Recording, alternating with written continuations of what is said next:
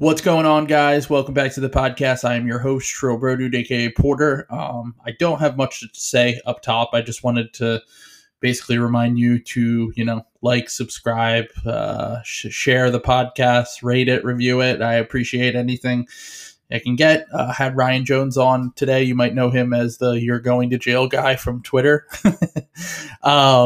But yeah, so we just talked about the Celtics and the Sixers and kind of how we feel about the team as the playoffs get closer. So nothing else really to say. Enjoy the podcast. What's going on, guys? Welcome back to the podcast that I won't say the name of because I'm in the middle of changing it right now. So we're back for another episode. I'm very lucky to have on a longtime Twitter friend of mine, Mr. Ryne Jones. You might know him as the guy who sends everyone to jail. What's going on, Ryan? How's it going, man? Pleased to be on. And that is definitely how a lot of people know me, so that makes sense. When did that whole thing start? I guess I kind of missed that. I know that anytime that Sham or Woj would tweet things kind of holding water for the NBA, it just became "you're going to jail." So it was actually Schefter was the first target. It was like during the NFL season, there was it would be Sunday morning at 10 a.m. or whatever time it was. It would be Schefter saying that there were no positive COVID tests, and then week 4, 5, 6, whatever week it was, week 6 is ready to go, and then on Wednesday there would be 55 tests, and the game would get postponed and everything like that. And I was just I don't know how to say this, man, but I think that you should go to jail for this. Was the first time that I said it. Was week 7. It was right after the Ravens had just had their game postponed and just played on Wednesday, and there was the Steelers had lost their bye week and everything like that. I remember that. Yep. Week 7, good to go. And I was I don't know, man. I think that you should go to jail for this. So that's how it spawned, and then it just became, He's especially bad. I feel like Schefter's another level of just total idiot holding water for billionaires, and basically acting as though everything's good to go, everything's fine, no concerns. This is fine, like the dog in the burning house gif. That's right. But yeah, so that's what you might know Ryan from. Ryan, obviously huge Sixers fan, huge Philly sports fan in general. So I wanted to have him come on and just talk a little bit about the Sixers, and he might be the best person to follow if you hate the Celtics. So considering that, and by the way, we both have a lot of Twitter friends that are huge Celtics fans who we regularly like to just, mess with. That's what makes it fun. Yeah, exactly. And this year especially has been absolutely fantastic, as Danny Ainge is proving to be a whole fraud, and Brad Stevens is losing his grip on the team, and the Celtics coming off of one of their worst losses of the year against the Sixers. It was only a 10-point game, but if you watch the game, it didn't feel like that at all. Never really felt like the Celtics had a chance in that game. So let's just start up top. We can talk about the Sixers. We'll talk about the Sixers most of the pod. But why do you think the Celtics are so specifically bad this year? So it's funny in that, watching that game the other night, once they put Taco in, and there was 7 minutes left in the second quarter, I was just wow, it's over. This game's that's literally Brad just throwing his hands up. I don't know. It's I think that they have, I believe I saw that they've lost the most games, the most COVID games. I don't know how to phrase that. Yeah, the protocol that they have. That obviously has to do with it for sure. But yeah, they just I don't know. Whereas the Sixers this year, the vibes are just impeccable. The vibes are at an all-time high. I've never it's I don't want to say anything crazy, but strictly vibes concerned, it's like 2017 Eagles, Oh, like 100%. level, like where you just, I don't even, hate watching them. So that should tell you how good they are. And it seems like their vibes are just like, just out of control, terrible. So I think that you can just, and like I said, we both have pals who are Celtics fans, and you just like read their tweets and it's like, oh my God, we play again tonight. I'm like, this is exactly how I felt last year. Like, Yeah, absolutely. the bubble, it doesn't seem like the best idea to me. Like, are you sure we should, like, like Maybe Kyrie we should is just right. punt on that. Yeah, exactly. For multiple reasons, Kyrie is always right. But yeah, right now there's definitely something weird going on with the Celtics, and I know that things are bad when you get to the point where you're begging for Romeo Langford minutes and you think that he's going to save the team. I think that yeah, if you're listening. It's Sam Sheehan from Twitter, Hoops NBA. A lot of guys that I like and respect seem to think that Romeo Langford who has proven that he essentially has no offensive skills outside of occasionally hitting a three, will be the savior of this team. But kind of looking at it big picture, I think there's a lot of obviously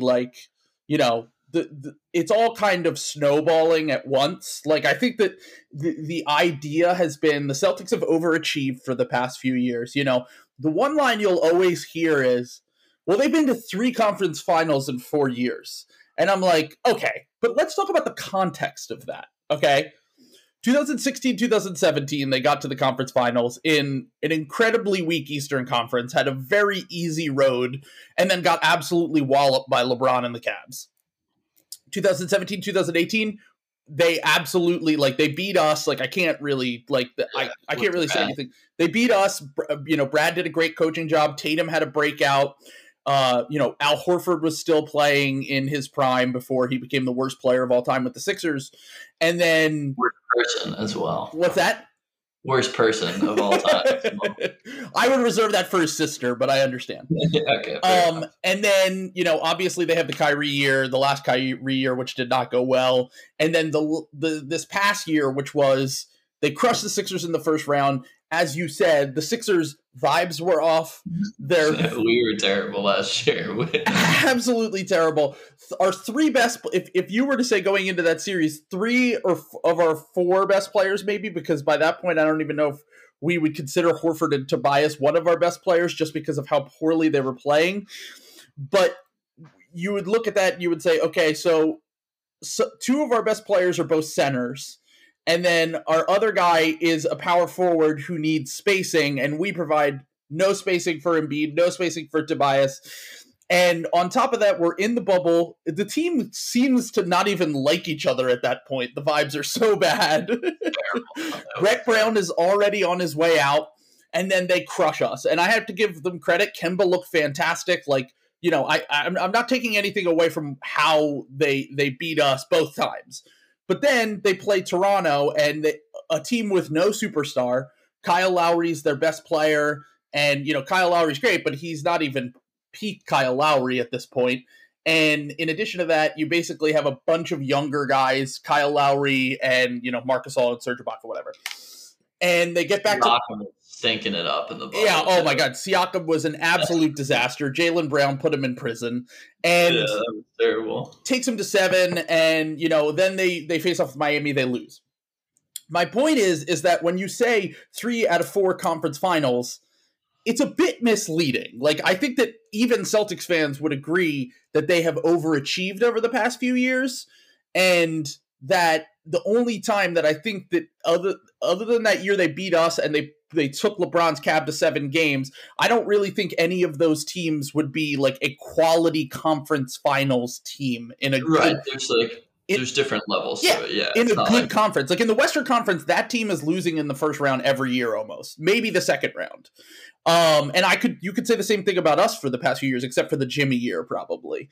So now you kind of have this snowball effect of, kind of missing on draft picks. Danny Ainge did a great job at the top of the draft getting Jaylen Brown, Marcus Smart, Jason Tatum, obviously. And then in the mid to late picks is where it's more of a mixed bag. He has essentially now, it seems like Aaron Nesmith is a miss, even though it's very early in his career and it's too early to write him off.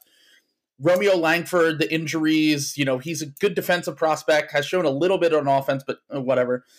Peyton Pritchard, okay, he's a decent bench guard, fine. Yeah, that was definitely a good pick. Yeah, I think it's safe to say. And I think Robert Williams is probably the best pick, even though I know that you're a bit of a Williams hold true here, but Robert Williams detractor. Overall, I would say it's his draft record isn't as bad as people makes it seem to be. It's really those mid-round picks that he missed on, and the problem is when you're dedicating all of your resources to hitting in the draft and you're not hitting on every pick, or you're not, at least in a way, you're not making it so that basically you have to choose a route. Like, you either have to develop these guys and lose, or you have to package them together with picks and hope that another team would buy on them and you can get some veteran players in to kind of boost the roster.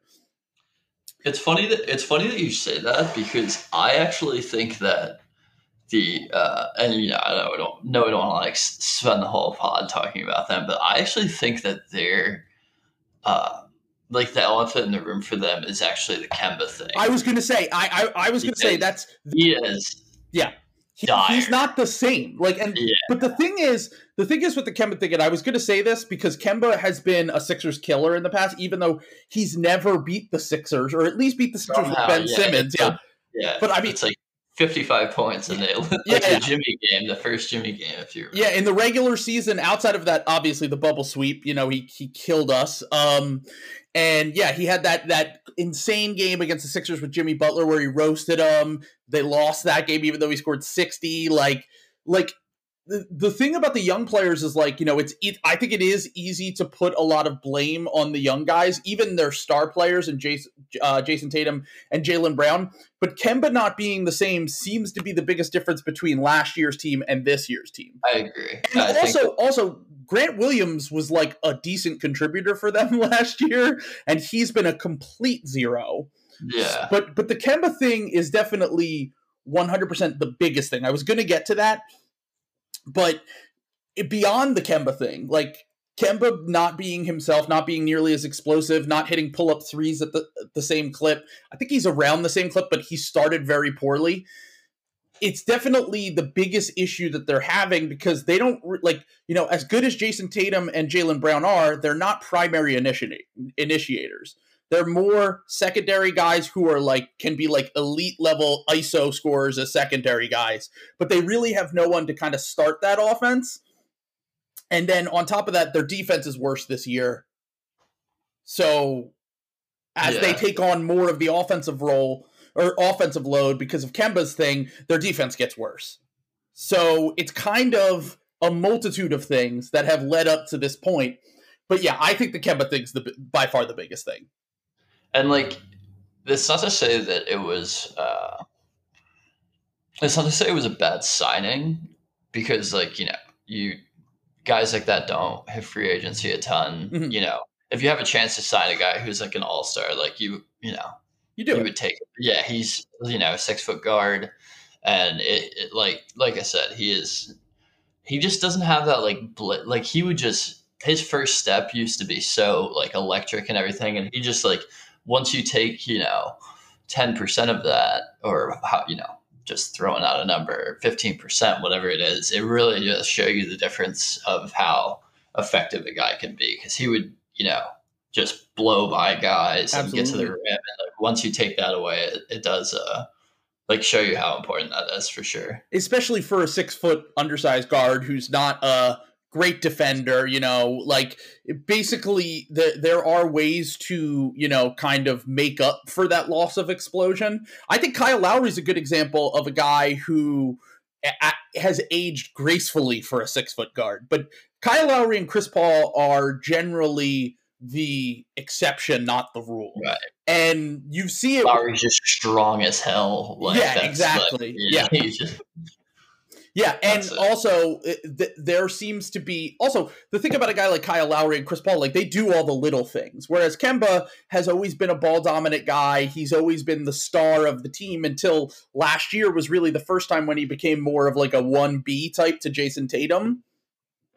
And I think that part of it is, Tatum and Brown. Obviously, Tatum had COVID. He was out. He hasn't looked the same since he's come back. Tatum and Brown, as I said before, if they're your second and third guy on offense, your offense is going to look great. When they become your first and second guy, and then you're surrounding them with the talent that they're surrounding them with offensively, you're going to see a little bit of a setback. Like, and it's not to say that, as I said before, with Danny Ainge and the draft picks, it's like, I think that everyone keeps bringing up like, okay, at the deadline, I thought the Evan Fournier move was a good move. Like I said before, like I wanted to shit on their deadline. What did they give 2 seconds for him? Yeah, they got two seconds, and everyone was like, oh, they didn't use the trade exception well. I'm like, Evan Fournier is a pretty good player. I mean, starting level player. He'll be one of the best bench players in the NBA now. Like I really did not. I like Evan Fournier, and the thing about that is, like, when Fournier misses that game, Tristan Thompson, even though he's been disappointing, misses that game, you're replacing him with guys who are replacement-level NBA players at this point. And, like, maybe Grant Williams will get better, or maybe Romeo Langford will get better, maybe all these guys will become decent rotation players, but right now they're not. So going into the deadline, my thing was you shouldn't overpay for this year because it's pretty clear you're not going to be a championship contender this year. But if you can get any NBA rotation players, that's why for like a month, everyone was like, oh my God, imagine Harrison Barnes on this team. And I'm like, right. Yeah. He was starving for Harrison Barnes. Yeah. And it's like, I mean, Harrison Barnes he's like a solid player now. Like he's been good this year, but like it just shows you the lack of NBA talent that they had beyond their top 4 or 5 guys. And ultimately, what will get them back on that right path is everyone being healthy at the same time. But, like, at this point, I don't see them as any sort of threat in the East. Would you agree? No, they're just not that. I mean, like, I would be fine playing with them. Like, they have no. I will say, like, I've been higher on Tatum than definitely than the average Sixers fan. But I've been higher on Tatum than consensus for, I don't know, a couple of years now. I think that he is like very, very good. He's obviously not had the best year. Like you said, he has COVID and everything. But they're not, I don't know. They're just not very good. Like, yeah, I don't know. Like it doesn't sound very scientific or anything. And I know that, like, if you ask one of them, they may be like, well, we always beat you guys in the playoffs, which is like, that's fine. But I feel very confident against them. Yeah, they're not who I'm worried about. No, definitely not. We'll get to. Yeah, and also if you think about the fact that, like, yes, you have beat us in the playoffs before. Last year we were missing our second best player, who is the key to slowing down Jason Tatum. I mean, he's shown it time after time again. If we don't have Ben Simmons, the Celtics or Jason Tatum is having a good game. Like, that's just like the reality of the situation. With Ben there, he can slow down Tatum a little bit. Now we've surrounded Embiid with shooting, so it's kind of a pick your poison situation. Last year we didn't have a Danny Green who could come out and hit 5 threes. We didn't have a Seth Curry. We didn't have guys. We didn't. What's that? My guy, Danny Green. Are you saying that sarcastically or actually? No, I'm saying that I feel like it's like he is legit my guy. It's crazy how good he's been. He's awesome. Insane. Yeah. The first month or two of the season, I was like, shit, did we really get a wash Danny Green? I was like, he couldn't guard anyone on ball. I was like, he wasn't hitting his threes. And I was like, shit, of course we would get this guy who's been like a key part of a championship team for the past 2 years and then has 3 titles. And then we get this wash version of him. But he's been absolutely fantastic recently. And the kind of going back to your point with Tatum, I think the average Sixers fan thinks Jason Tatum isn't as good as he is because outside of, the series without Simmons, the past 2 or 3 years, Tatum hasn't really destroyed the Sixers in the way that he has other teams. Like I watch, as someone who has watched Jason, but then again, it's like, okay, Luka Doncic has struggled against Ben Simmons. Do you think that Luka Doncic isn't good? Like I think that I kind of there's fans who would tell you that they would rather have like Ben than him. So yeah, exactly. And I think it basically comes down to with the Tatum thing. Like I think that surround Tatum with the right pieces, give him last year's version of Kemba, and give him a better supporting cast, Gordon Hayward when he was there, and you can see how good of a player this guy can be. Like I think he's an awesome player. I do not think that Jaylen Brown's better than him. There are a lot of that's like I mean, you have to be like I think that's crazy that anyone could possibly think that. There's a lot of Sixers fans who think that. I know. Do you know why it is? I think that Jaylen Brown has a more aesthetically pleasing game to watch. Like he looks a little bit more athletic. Like he's very athletic player. He tends to have decent games against the Sixers. He, at least in theory, I guess, is a good defender, but he has proven that this year he's not quite the defender that I think that people thought that he was. He tends to match up well with fours. His post defense has not looked great. His off ball defense is not good. Like Tatum's the better defender of the two. For sure, yeah. And I think that just because Tatum is thought to be like an ISO scorer, everyone just goes, well, he's Carmelo Anthony, right? Yeah, we're in like total lockstep on this, like for sure.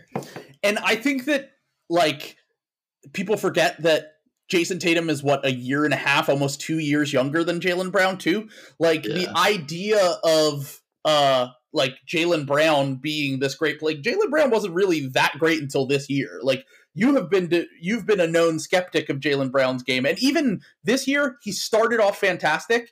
The regression hit pretty hard this past month or two, so it's not like he's going to continue to play at this like all-star starter level for probably the rest of his career in the way that I think that Jason Tatum could. Yeah. So, all right, enough about the Celtics. I kind of got off most of my points there. I wish that I could trash Danny Ainge more, but the more what's that? I said that's a podcast. That's what you do on a podcast. There we go on tangents, Yeah, and well, especially my podcast. But I wish that I could trash Danny Ainge more, but the more I looked at his draft record and the more I thought about his moves, it's really the moves on the margins that are bad, and you can recover from those moves. The big moves overall have been fine. So I think ultimately the Celtics will be able to right the ship. But for now, we're talking about the Sixers who have done exactly what the Celtics need to do, which is essentially get rid of the guys that don't fit, put in the talent around the two or three. I mean, let's be honest. Has Ben Simmons been our second best player this year?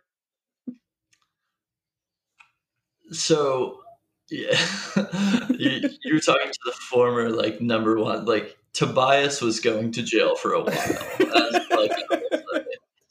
He even said it. He said he's like, they didn't want me to leave my house last year. Yeah, but I still think that Ben he has struggled, but I still think that stretch where he was scoring well combined with the defense all year, I still think he is.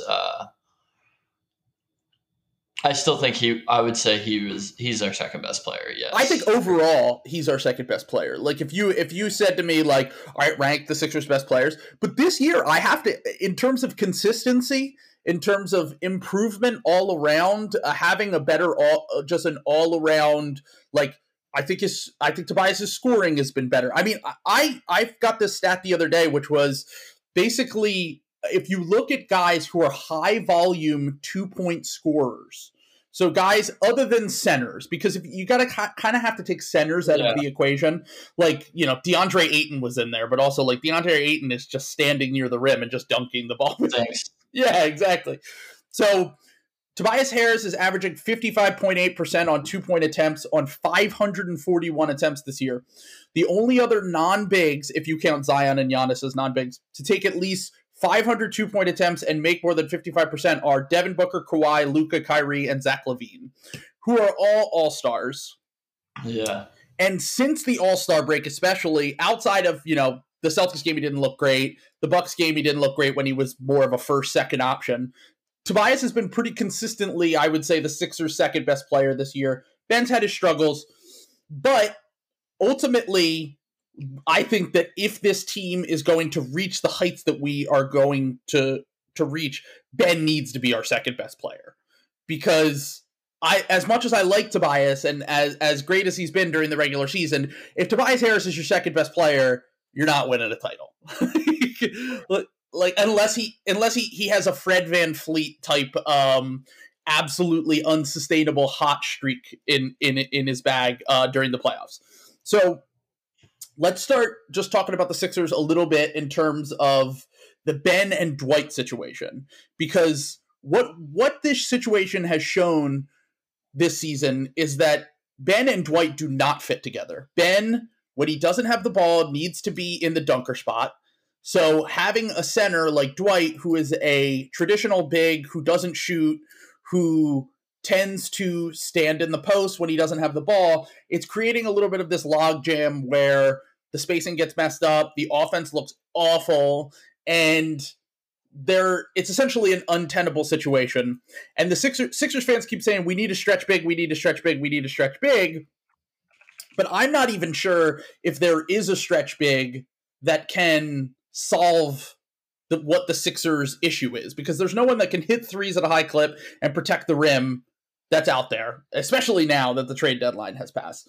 So do you think that we should just play Ben and Embiid together at all times during the playoffs and then hope that we can survive during the minutes without those two?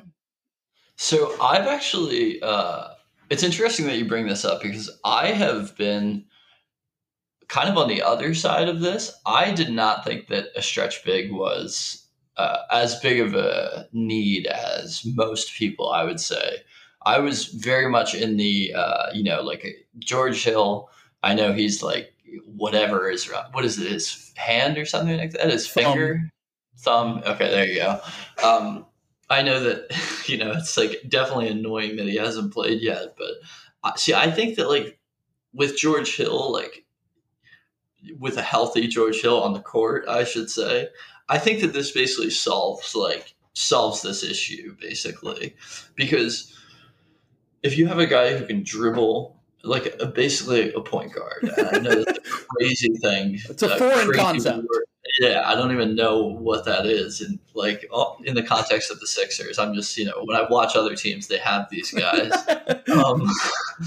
I think that he really solves, and I think we'll see that he solves this issue basically, because in the playoffs, you can run like a George Hill, like Shake, Matisse, Tobias, Dwight lineup. And I think that you do have two non-shoot. Well, I mean, some people would say Matisse is a shooter, but I would call him a non-shooter. He's he's only a shooter in theory.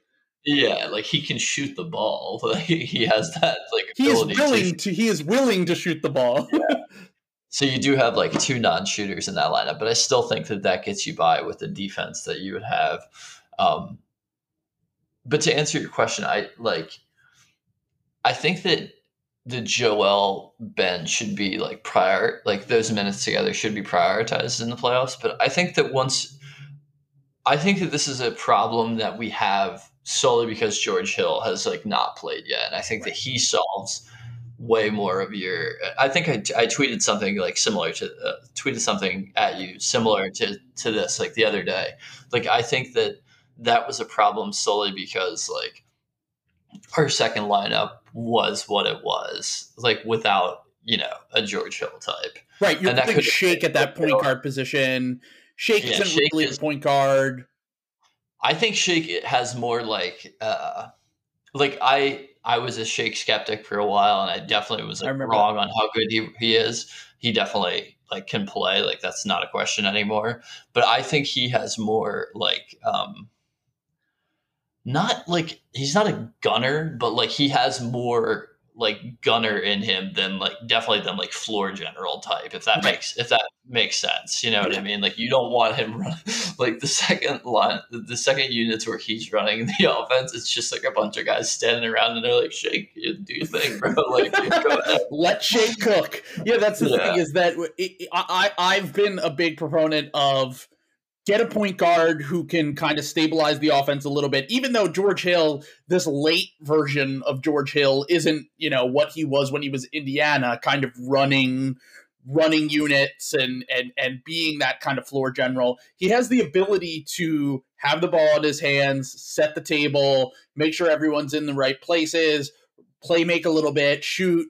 Like he can do all the things that you want your point guard to do, but also because of his shooting and his almost 50% as a catch and shoot guy, he also has the ability to play with your starters, and he has the ability to play off ball if Tobias is running a second unit or Shake is running it at times. And I totally agree with the Shake thing. Like I think that solving the Shake issue will be because we have George Hill now. Like you've seen it in the games where Maxey looks good, like the Cavs game.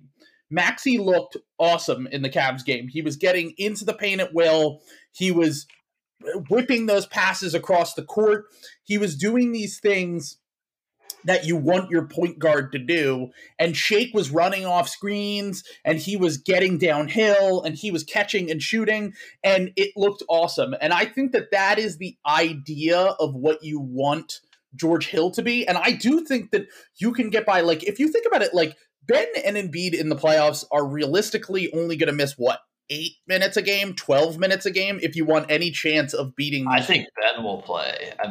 I think Ben will play 42 some nights, 40. Like I know that's the thing, though, is like how many, bless you, how many crossover minutes are you going to get from Dwight and Ben? Because Joel might not have, even though Joel's stamina and his endurance has improved, I still don't think he's going to reach those Tobias Ben level of minutes in the playoffs.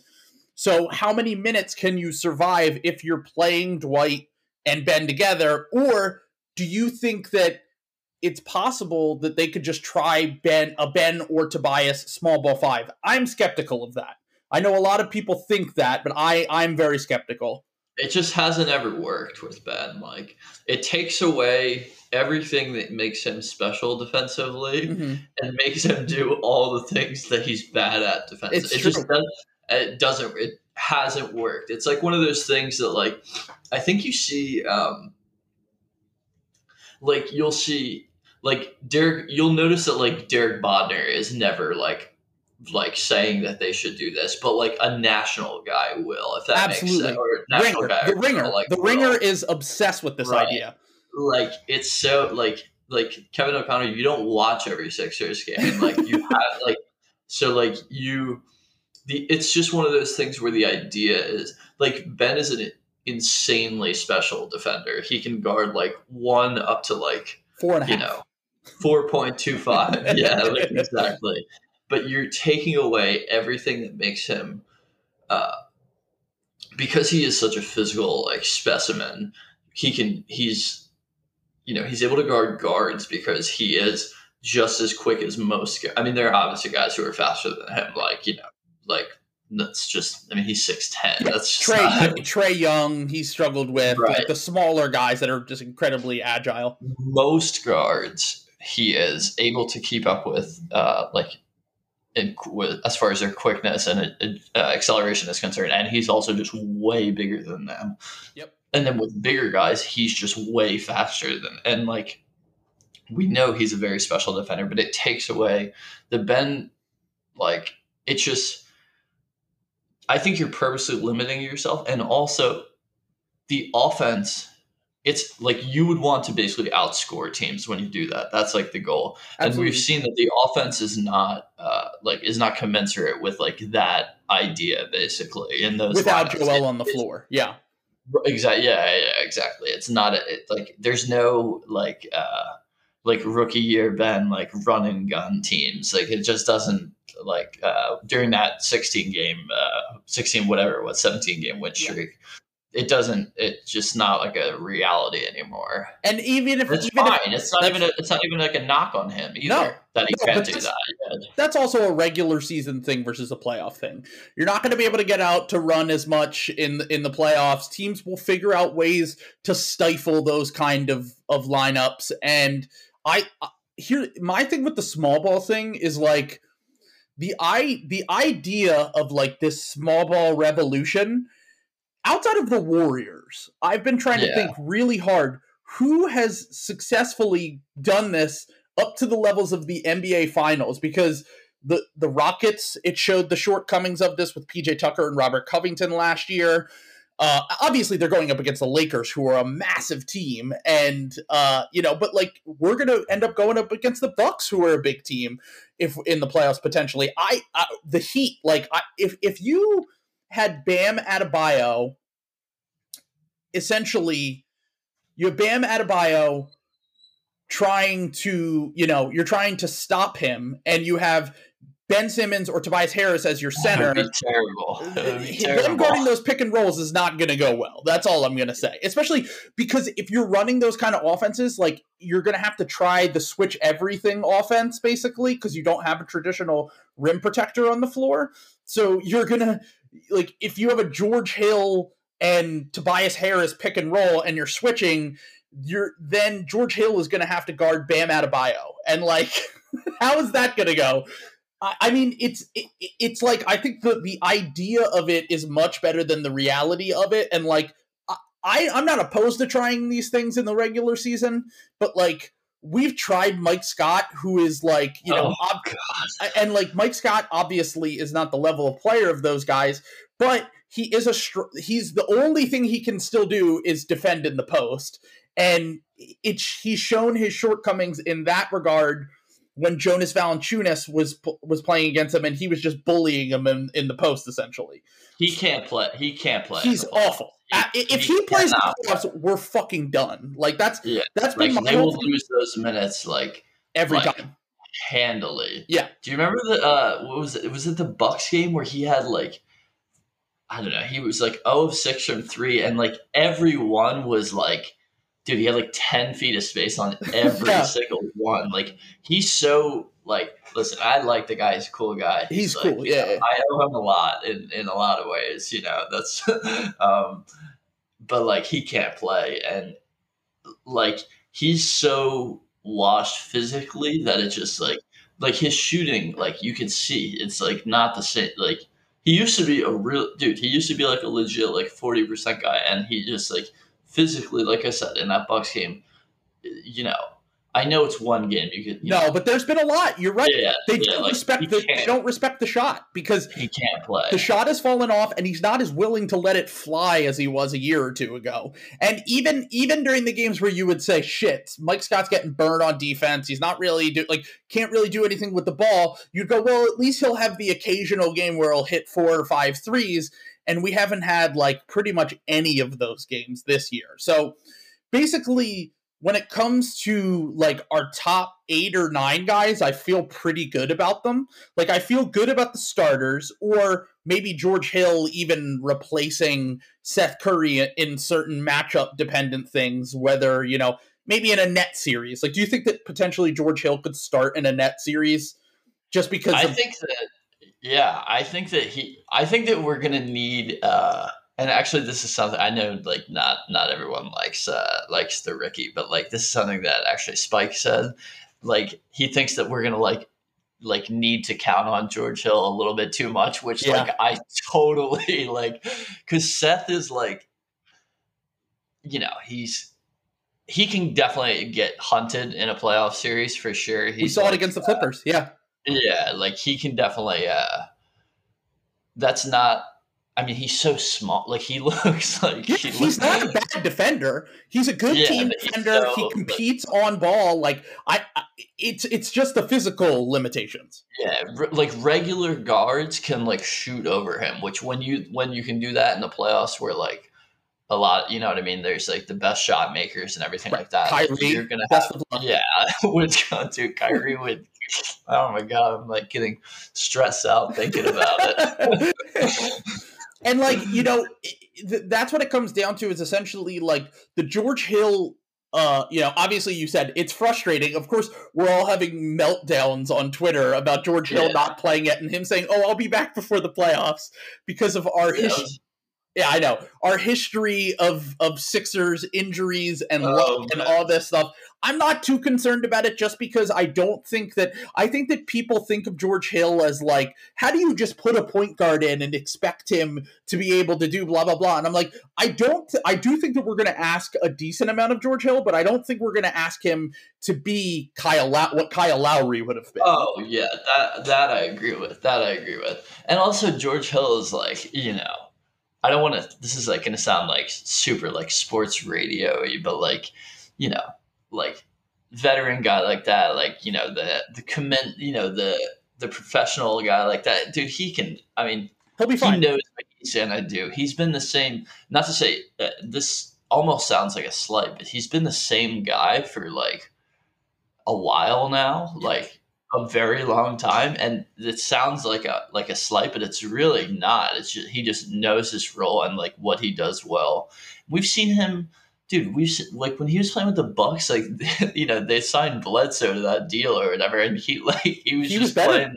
He was definitely better, and he was playing over him like fully. Yeah, he was their second best player in that Raptors series. He's the only. If you go back and you watch that Game 3 of the Raptors Bucks series, the only reason that they had a chance, he had the ball on the final possession of the fourth quarter, drew a foul, got 2 free throws to send it to overtime, hit 2 big shots to send it to double overtime. Like he has been a plug and play guy most of his like late career, like in his mid. Yeah, like I mean, like with the Cavs, with the Bucks, with even Oklahoma City this year, like he has been a guy who could just kind of come in and adapt to a situation because of the fact that he can work on and off ball. And like you're right, it is kind of boomerish sports talk radio to be like, he's a veteran guy, he's got the presence, but it's true. But it's so true.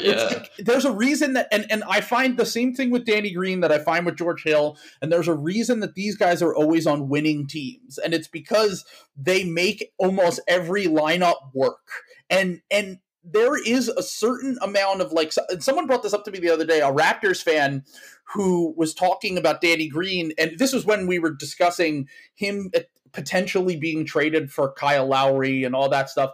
And this Raptors fan was like, I don't think that people realize like Danny Green might be one of the best floor raising role players in the NBA. Like he just makes everything like he just does all the little things. And like, I think losing him, even though obviously it's an upgrade to get a player like Kyle Lowry, it definitely would have taken a little bit to get adjusted because of all the things that he can do defensively. He knows where to be on the floor. He just fits in his role so well with the Sixers, and he almost always does on these championship contenders.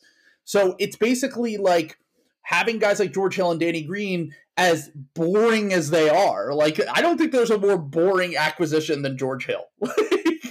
Like, he was a guy that, like, I wanted on the Sixers for a while, but, like, ultimately, the reason I wanted us to get him was because I thought we would be able to make other moves that would kind of complement that. And it's like, all right, well, we also got this player because he doesn't make that much money. We didn't have to give up that much to get him. But at the same time, like, having those guys in the playoffs that you can just trust, and you're just like, they'll hopefully hit open shots. They'll be able to do all of the things that you need them to do defensively. And, they have conference finals and finals experience. Now we really only have 3 players that have conference finals and finals experience. We have Danny, Dwight, and George Hill. And ultimately, those things are going to matter when it comes to those situations if we are to get to a conference finals, if we are to get to a finals.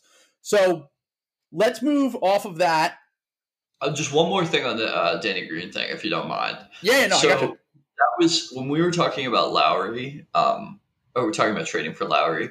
He was kind of brought up as just like he had to be in the trade because you have to match salaries and everything. And he was like, the way he was being discussed was that he was just like he's a salary filler. He makes the salaries, and it's like no, that's not what this is. Like and that's why, like, I'm ultimately, uh, I mean, I made my Raptors fans friends, a little upset with the way I Same was here. discussing. But I Yeah. really like, he was discussed as just the guy who's matching salary, and like he has been, I don't like He's been our fourth best player, at times our third by, best player. by a mile, yeah. Yeah, Like he has been so good, and my buddy Jackson Frank was saying like that he kind of understood.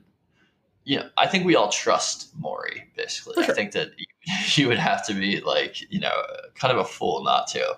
And Jackson was saying that, he thinks by the trade deadline next year, that's like when Maury will make like his, quote unquote, his move. Signature move, yeah. Because we don't, we haven't seen this team play in the playoffs, right? We've seen, we know like Ben has struggled in the playoffs at times before and everything like that, except when, like you look back to the Toronto series with where Ben was took a kind of a backseat to When Jimmy was running the offense, yeah. when Jimmy was there. So um, Jackson was just kind of saying that like we don't know like for sure what this team needs basically. So like getting rid of Danny, like that is a risky proposition to like in the middle of a season, everything like that. Like Absolutely, I, yeah. I was fine with like, dude, I think Danny has like, it's like kind of flown under the radar. Like, and obviously the Celtics game, like, I don't, when I say casual fan, it sounds like insulting, but I'm not like trying to be Yeah, like that way. people who don't watch every game. Right. If you see a guy who makes every one of his threes, like, like that's good. Yeah, You know what yeah, I they're mean? like, oh, wow, Danny Green's good. Like, so that was obviously, a very impressive performance, but he has just been so like just like so solid. I can't even really like describe it. I've like been singing his praises, and I'm glad that everyone's starting to like kind of see it basically. Yeah, and Uh, and and, and so basically, like the thing about like having role players like him is like there's a reason why the 3-and-D thing, like why every team needs that 3-and-D role player. Like they're the most sought after role players in the NBA. Low usage guys who can hit threes at a high clip, high volume guy, smart team defender, has, over the season has improved as an on-ball defender, isn't getting burnt and roasted nearly as much as he was early in the season.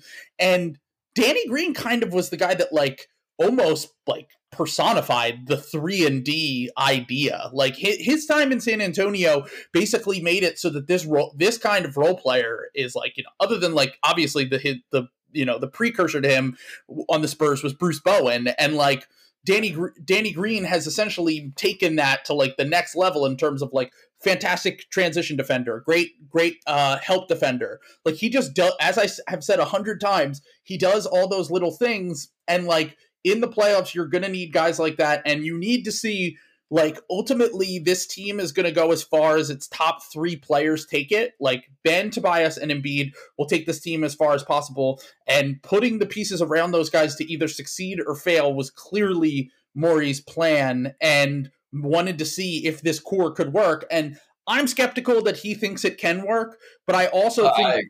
yeah, I think that he wanted to kind of be like, either like if it works, great, awesome, we got a good team, I'm doing a good job. Like I'm not complaining. But if it fails, he'll at least have a built-in excuse to make a move this offseason that before this season people might have been like, are you insane for dumping Tobias's contract? Are you insane for trading Ben Simmons? Unless you're getting back James Harden, of course.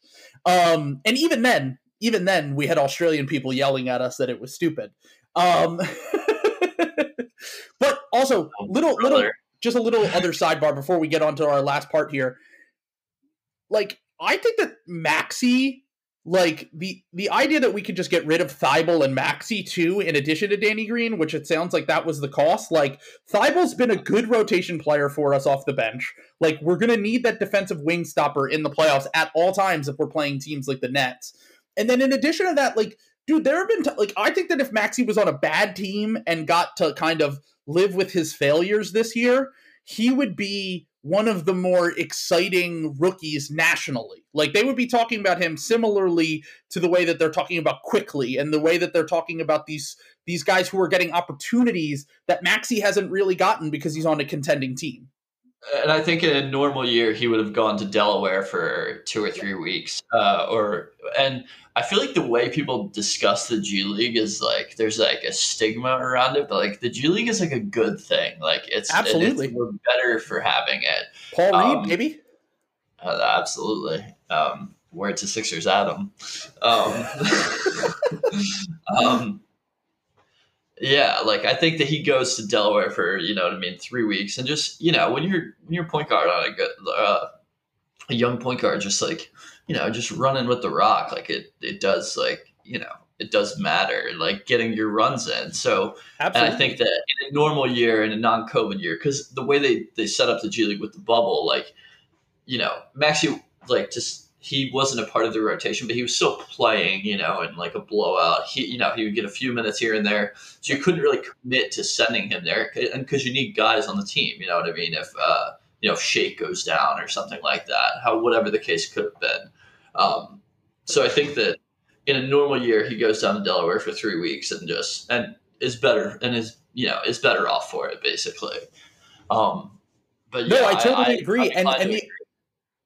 The Thibault thing is interesting though, because of how I was definitely, I've been a Thibault skeptic before, but he has he hasn't, I was going to say transformed his game, but that's really not what he's done. He's just gotten better at the things that he does. And Absolutely. He has been so it's hard to put into words how special he's become, basically, it's really funny, man, watching him, the game the other night. He plays I swear, when I haven't played basketball in over a year because of the pandemic, but when I play pickup, I am not a guard in any way. He gets a steal and just stands there and refuses to bring the ball up and throws it to Dwight. Take this from me. It is so funny, man. It's true. He's become one of the best defensive wings in the NBA. He's already a top. I mean, you could argue he's a top 5 defensive wing right now, top 10. He has been, and having that guy who could just play spot minutes in the playoffs and come in off the bench and defend the other guy's best player. It's that's just a luxury that other teams don't have. And the thing with Maxey and Thibault is especially with Maxey, you would be doing yourself a disservice if you didn't go on Basketball Reference and compare him to De'Aaron Fox and Jamal Murray's rookie years like I do obsessively. But here's the thing. That's not a normal thing to do, but Sixers fans aren't normal, and we have to convince ourselves that Absolutely. Every guy's the next guy. But we've seen even an older player like Thibault go from being a good defender in his first season to a great defender in his second season. I just think that a guy who's 4 years older than Maxey and a guy like Shake who has taken steps, has regressed in some elements, the shot isn't falling like it was last year, but you could see defensively he's a lot better this year. He gets the pace of the offense a lot more. He gets downhill more often now. There are things that I think in Maxey's game that next year if we don't trade him this offseason, which is definitely a possibility, but I think he would solve a lot of the issues that the Sixers half-court offense has had if you get a refined version of him. So if we can ever get that refined version of Maxey with the other young guys, I just basically how Morey has invested in kind of essentially rebuilding the farm like a baseball team would. He's taken flyers on guys like Mason Jones and Paul Reed, and Paul Reed's turned out to be he's clearly an NBA talent. Isaiah Joe looks like he's an NBA talent. Tyrese Maxey, the Sixers. I think the idea, because Embiid is dominating right now, it's they have to make an all-in move, but now he's loading up on young talent to either consolidate that in a trade or you can basically say, all right, now we can afford to get rid of Danny Green because Matisse Thybulle's taken that next step. Or we can afford to move off of Shake Milton, Seth Curry, whatever, because Tyrese Maxey's taken that next step, and we can replace them maybe with someone who's better. So right now, like, I just think that the Sixers, like we talked about Mike Scott earlier, if we have one injury in the playoffs, it's possible we get big Mike Scott minutes. And like, I don't even want to talk about this. I'm gonna hang up. I'm not going to talk about it in detail. But I just want to show you, like, if we were to have traded those three guys plus our draft picks for Kyle Lowry, that's how thin this team is. Like, that's like we are that close to playing Mike Scott already, and like it doesn't look like we're going to get anyone in the buyout market or free agency that will fill any of these holes. But anyway. Speaking of, we don't have to talk about irrelevant franchises like the Toronto Raptors and bum GMs like Masai Ujiri anymore. It'll be interesting to see where both Lowry and Masai go this summer, as they'll both surely be leaving for nothing. Yeah, definitely. Yeah, you think that maybe Lowry ends up in Miami or LA, and then maybe Masai goes to DC to hang out with isn't he boys with Obama or something? I don't know. Maybe, who knows? I don't know why he has the connection to DC, but he does. It's funny that as much as I hate the Heat, when Lowry goes there this offseason, I'll be celebrating. And, Lakers too. If he goes to the Lakers, Lakers are they're my squad, baby. And also. Last note on that, I will be rooting for the Clippers in the Western Conference because it will make Raptors fans mad if they win. So congratulations, Raptors fans, for yelling at us about the Kyle Lowry thing. All right. So the team that traded Jakob Poeltl for Kawhi is just saying that we have to just throw all of our chips in for 35-year-old Kyle Lowry on an expiring contract who wants $50 million over the next few years. Anyway, okay, so we're going to talk about the East contenders now, which seems like there might not be that many. The first question up top, the Nets have been absolutely destroying. One of my favorite things that Sixers Twitter does is anytime that the Nets blow out like an 11 seed that are missing 4 of their best players, it's like a complete and total meltdown. It's like, yeah, no, I don't think that Zion Williamson can single-handedly beat the Nets, even though the Nets were missing James Harden. Like, I think that I'm taking the Nets 9 times out of 10 when you have Zion, Steven Adams, Eric Bledsoe, James Johnson, and Lonzo starting. But the question is, as good as the Nets have looked, we still haven't seen the 3 guys together, especially since they got the buyout guys. And Blake apparently went into a time machine and came out as Clippers Blake. And I need Adam Silver to do an investigation because there's clearly been some collusion there. But can anyone beat the Nets is my question for you. Do you think that there's anyone in the Eastern Conference specifically? Let's not count the Western Conference because I think they might have some more competitors there than in the Eastern Conference. Do you think that anyone can beat the Nets? And if you do, then who? Well, I mean, can beat the Nets is I guess you could, if you squint really hard and you talk yourself into it, you could say that. Okay, let me phrase it to you this way: if you were going to, in a lab, formulate a team that theoretically could beat the Nets, it would look something like the Sixers, I would say. And the game that we played against them, when was that? Was that February or something like that? When it was just Harden? When it was just Harden. I mean, again, it's just Harden, so it's hard to say. But Ben actually looked really Ben's usage and his utility actually, like I said, we've seen him at times struggle in the playoffs before, but in that series, I think that he is pretty, he becomes very useful, and I think that he could actually do well, but I would not pick anyone to beat them now. Right.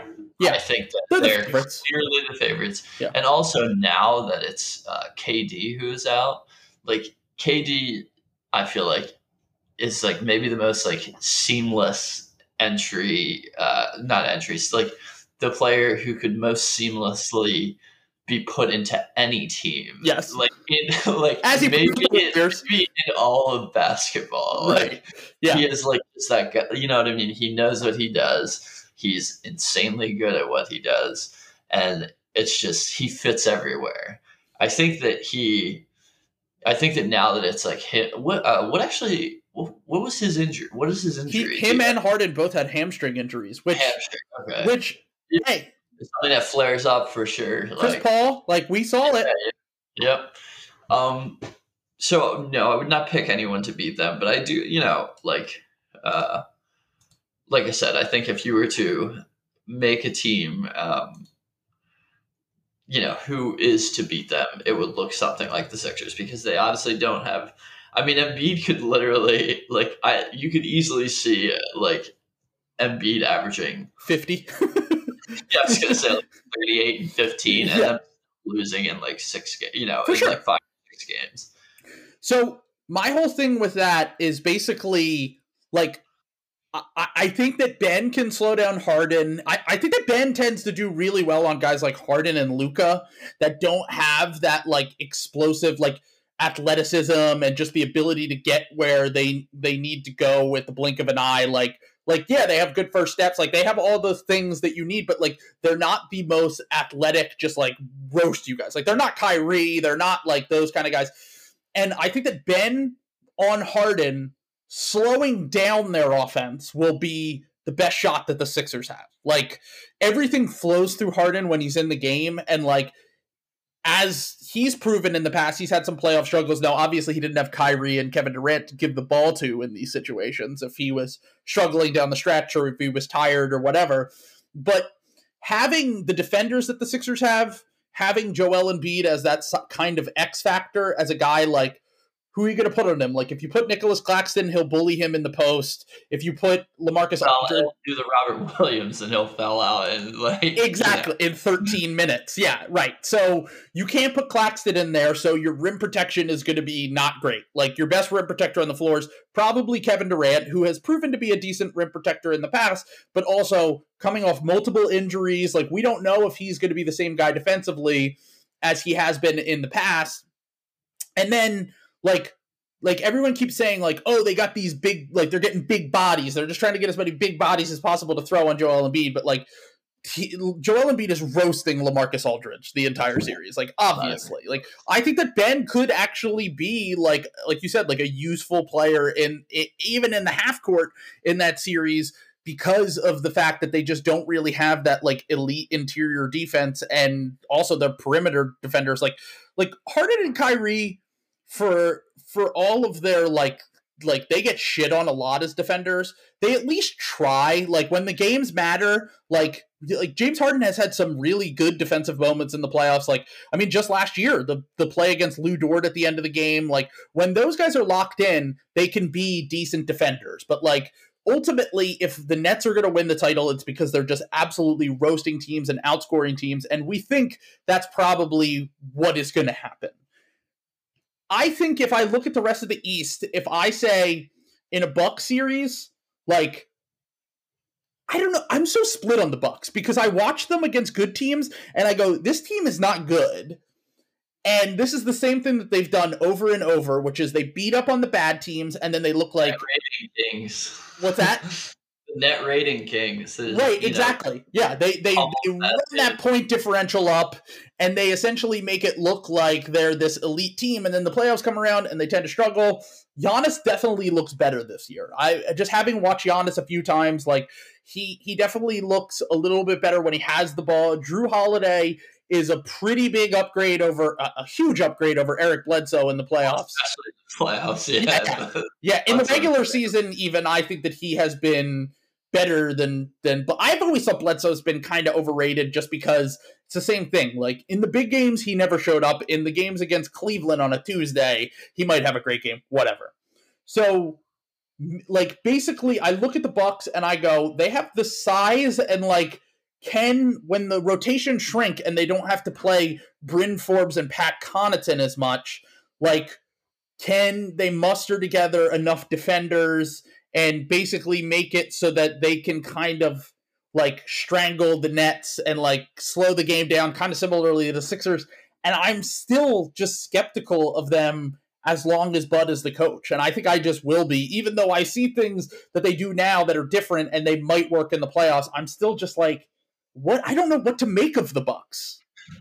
I feel when it comes to us playing them, at least, I feel like I want them in the second round. Not and that game that we played against, I know we lost that game, but like, if you're a Bucks fan and you watch that game, like if it were switched, like, cause I'm like, I have like the Negadelphian in me for sure.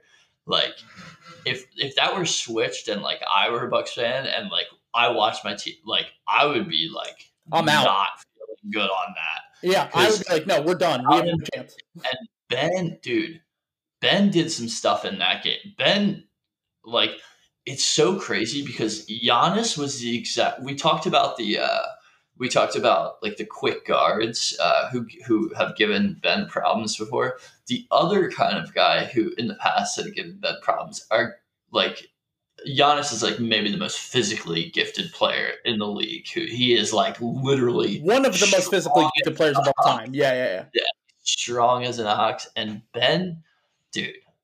I actually rewatched that game just to like the abridged version, and man, that was one of his best performances ever. I totally agree, and he did some stuff in that game where he like Giannis was like getting stuck in the air and like having to pass out and stuff like that, like multiple times on single possessions. That would like I feel good about playing them. I'm not saying that we would win, but I am not afraid of them. I want to play them in the second round. That is like who, that's who I want to play. Okay. I keep saying that we're gonna give up the number one. Like we somehow haven't done it yet. We like have. We're half a game back now, I think. Yeah. Okay. Because they play. Yeah. Did they play last night? The Nets. I don't think they did.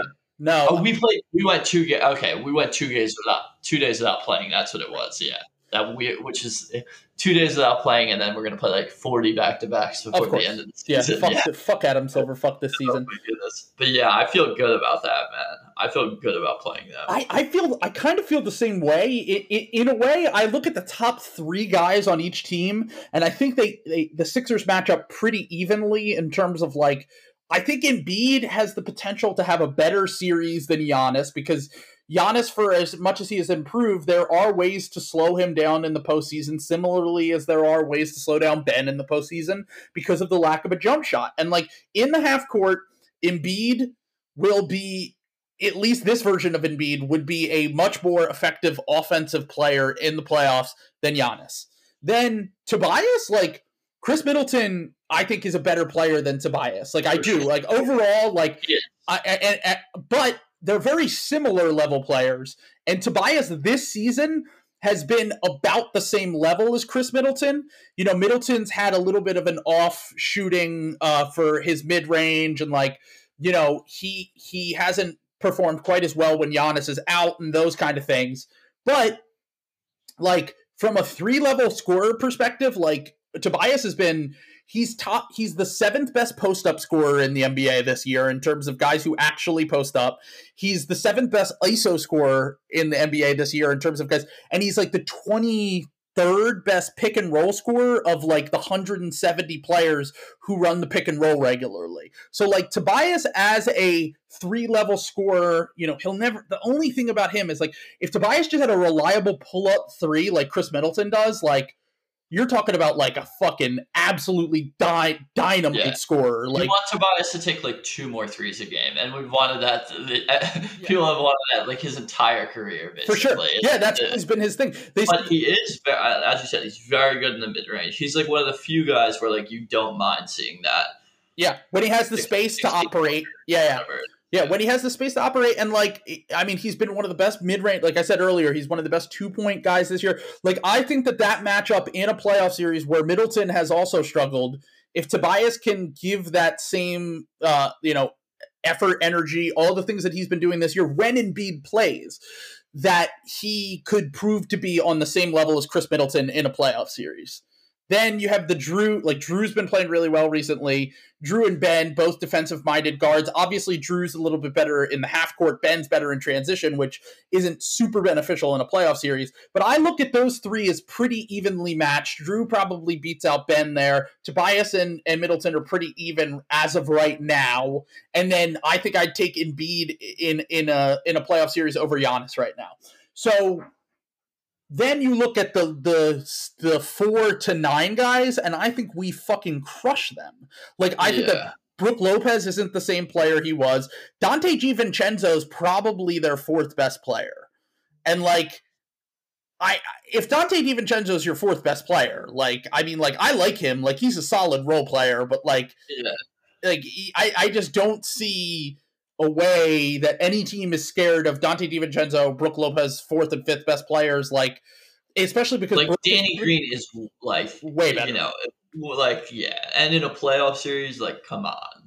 I think even our bench, George, if George Hill is our 5th or 6th or 7th, 5th or 6th best player, that's he's playing. Yeah, exactly. It's he played for them in a playoff series a lot recently. So I'm saying I'm looking at I think that Shake will be better once he isn't given as much responsibilities. I think Thibault can affect a game. I think that I've been on the bandwagon of Dwight in spot minutes in the playoffs is going to be good. Yeah, he's good. He's we know what he is. He's Dwight.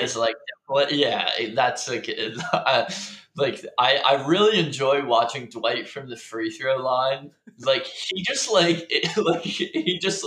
flings it up there and stuff. He's obviously a clown.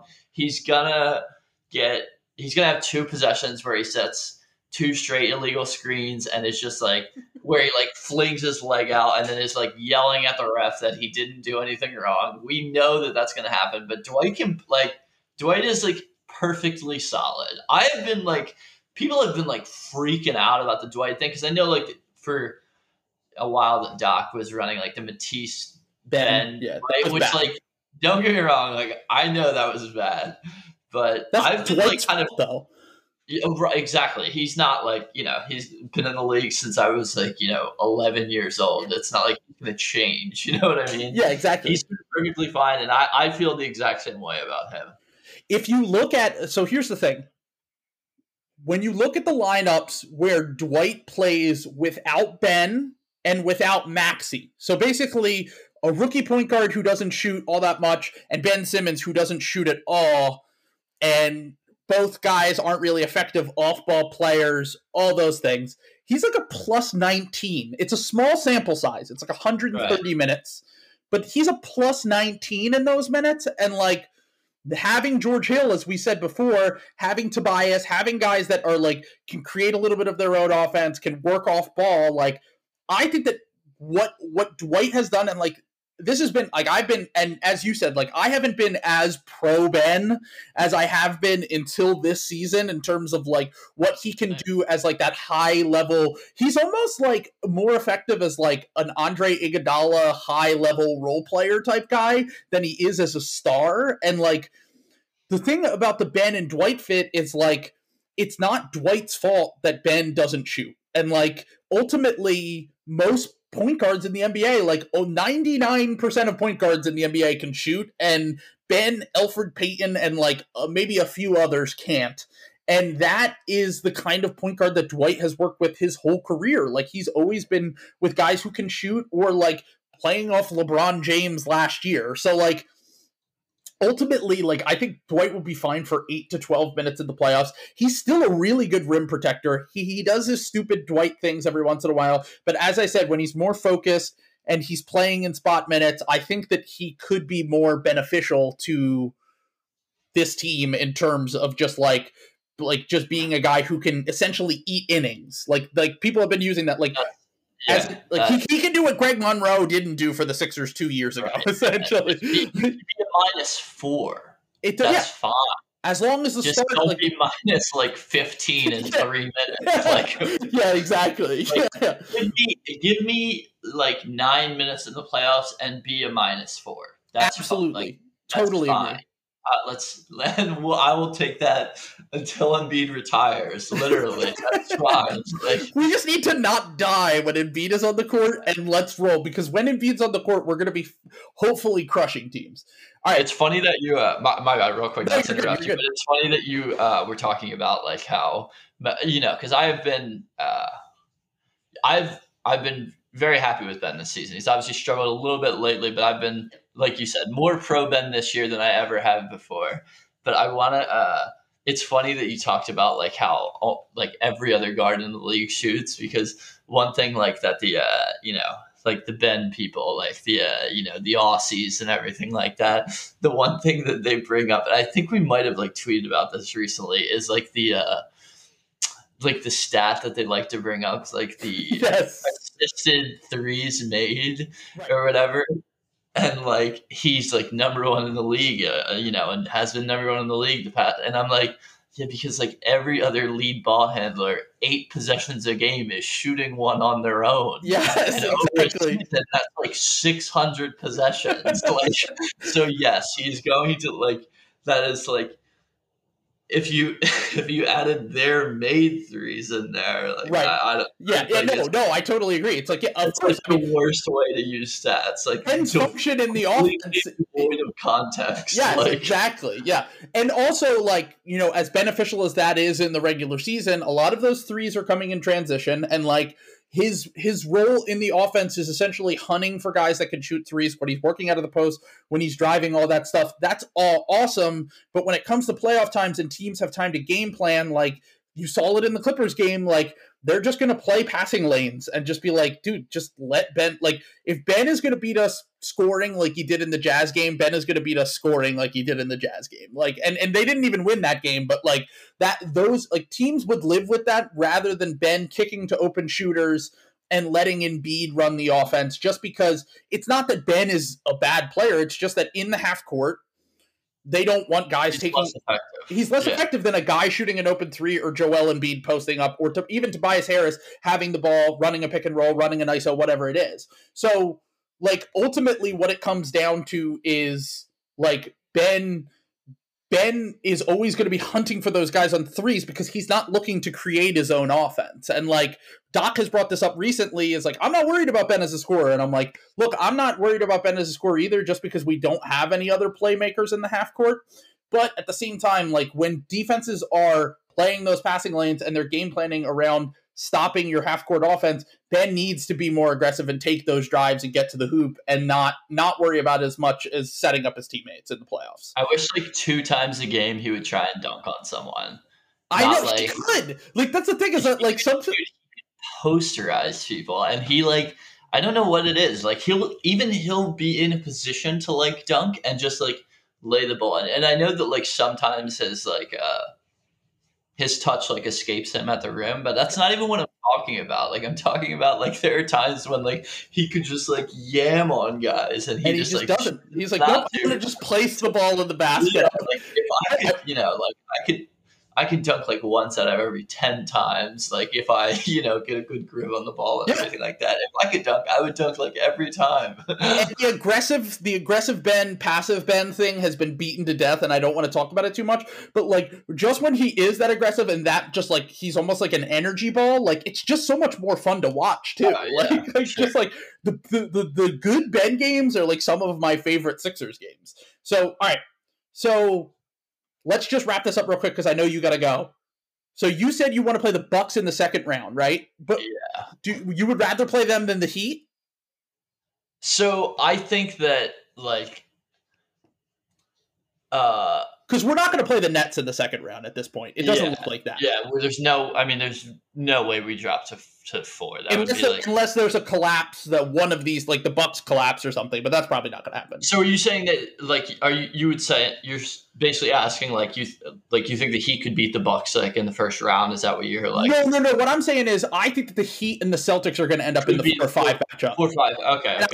I think right, dude. Honestly, right now, like I think that I would take a healthy Celtics team over a healthy Heat team. And I know that sounds insane, but like, dude, the Heat have the 22nd offense in the NBA. Like, it's not like last year. Like, they were playing well down the stretch last year. Like, if there is a flip of the switch to happen, like, it's got to be massive. And like, the flipping switch things is usually defense. It's not offense. Yeah. So the thing about the Bucks is that I just like want to play them. Yeah. Like, because I want to, like, listen, like we haven't been out of the second, like I would be fine if we play the Heat in the second round. Like I would be fine, but I just like, I don't know, like you want to, I don't think that we're going to win the title this year. I know. No, neither do I. Yeah, I would just love to beat the Bucks. Like I would just love to beat them and win and just like hold it over. Like, you know what I mean? Like, I don't know. I just like the Heat would be easier. Like for sure. Like, but I just want. I don't know what it is. Like I just want to be. And I also think that. Yeah, like it would just feel so good beating them. Yeah, I know. And don't get me wrong. Like the Heat are like very hateable in their own way.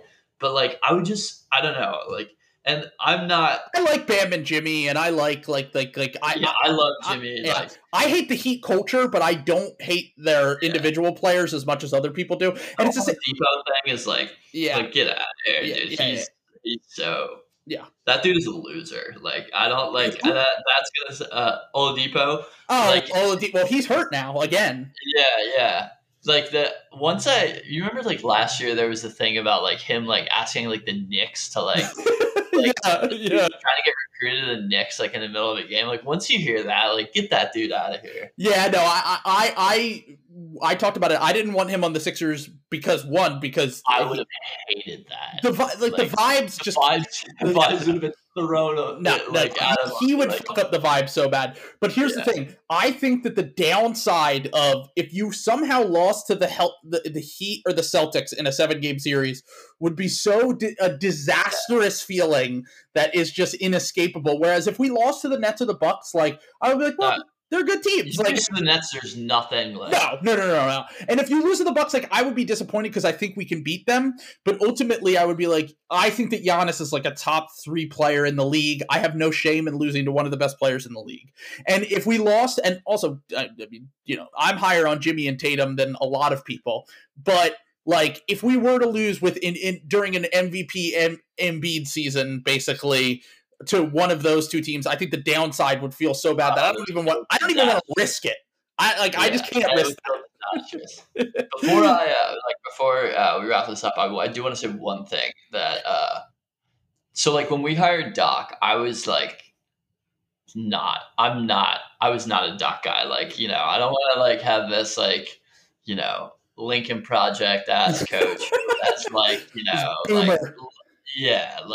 I was not, and I think Ty Lue is I was super in on Ty Lue. I think he's like probably the most underrated coach in the league. We've seen him be like an architect, like in a playoff series of like, but I just want to I was not in on the Doc. I was like lukewarm at the very, very best. Same here. And I just want to say that I think his number one job is we joke about the Nash being like the vibes cultivator, but I think the Doc's like number one job is like making sure Joel and Ben are copacetic and like feeling good and staying accountable and like cultivating the vibes. I think he's done a fantastic job of that. And I have been like, I'm like super pro Doc.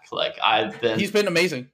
I don't know how, like there's sometimes, like we said, the Matisse Ben Dwight lineups, we know like that's, problematic. Playing Mike Scott in general instead of going small. There's like something. He has this, like no coach is perfect, but he has his words, and I just like need to give a shout out to Doc before he's been amazing. I'm totally with you. I don't know how anyone could argue otherwise. Basically, you know what I mean. Anyone who does it has an agenda for. All I'm going to say is they have an agenda for Brett Brown, or they have an agenda for a specific player on the Sixers. And I'm not going to mention who it was. And we we both know who we're talking about here. Yeah. Exactly. But all right, last thing, total last thing. Predictions for the season. Where do you think they finish? Do they get the 1 seed? Do they make the Eastern Conference Finals? Do they lose in the second round? What's your feeling? I think they finish up as the 2 seed. Okay.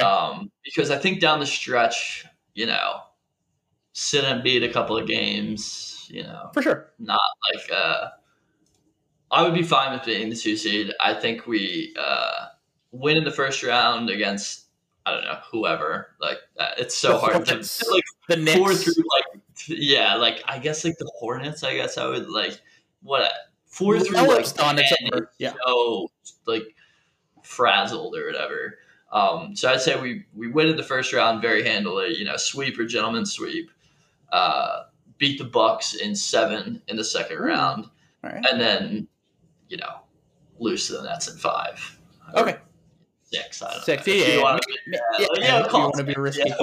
Yeah. I've said gone back and forth on it, but I think Eastern Conference Finals potential loss to the Nets. I think we might give them a little bit more trouble. I think it might be one of those series where it's like every game was close, and it's like it was a closer series than you think, kind of thing. But we're like in like September. We're like it was closer than Look at the numbers. We're like the total differential in this series is 11 points. Yeah, that's exactly. God, please don't ever let us be like those people. Yeah. All right, Ryan, thank you so much. I know you got to get out of here. I appreciate you coming on, dude. Definitely would like to have you on in the future. It was an awesome time. Peace. Sounds good. All right, man. Thanks for having me on. Take it easy, dude.